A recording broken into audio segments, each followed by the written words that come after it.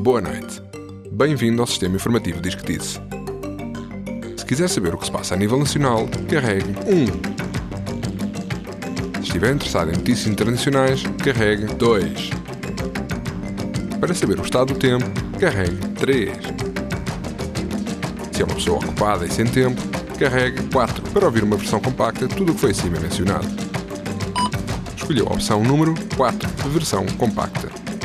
Os deputados do Bloco de Esquerda, Francisco Louçã e Miguel Portas, foram agredidos no fronteiro entre Portugal e Espanha. Embora não possamos criticar a agressão de Miguel Portas, uma vez ficou provado que viajava sem título de transporte, a título constitui um ataque deplorável dos filhos da puta dos espanhóis à soberania política e ao orgulho português.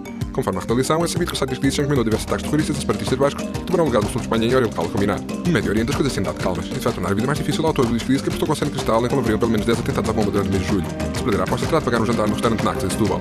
Amanhã vai fazer sol e calor. Obrigado por preferir o sistema informativo DQD.